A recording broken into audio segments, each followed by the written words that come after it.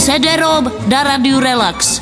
CDRom. Kandidátů na prezidenta přibývá. My už jsme to po ránu na Relaxu řešili několikrát, ale pozor, je tu nová nabídka dalšího z kandidátů. Vladimír Dlouhý, známá to postava, se rozhodl, že zaplatí brigádníkům za sebraný podpis 20 korun a tomu, kdo sebere nejvíc, slíbil prý dokonce tablet jakési neznámé značky. S nakouslým jablkem v logu.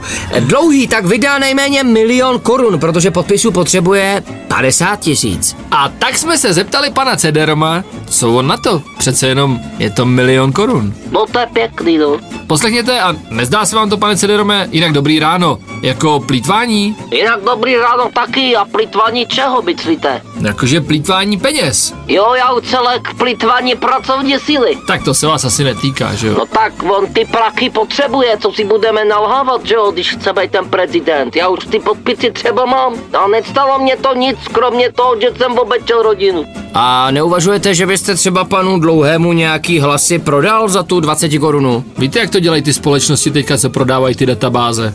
No to vidíte, to mě to teďka nenapadlo, že bych něco střelil. Já bych klidně střelil ty svoje hlasy a mega by bylo doma. No a zároveň byste vyhrál ten tablet, že jo, taky? Jaký tablet? Mě žádné tablety nezajímá, já jich mám doma dost. No my to ještě prodáváme, to je ten Dan, to od nás kupuje, jak chodí pocilovat. To jako myslíte toho našeho kolegu, jo, co vysílá po nás, jo? No jistě, to není jediný, od vás z rádia dochodí do pocilovny zvedat tablety.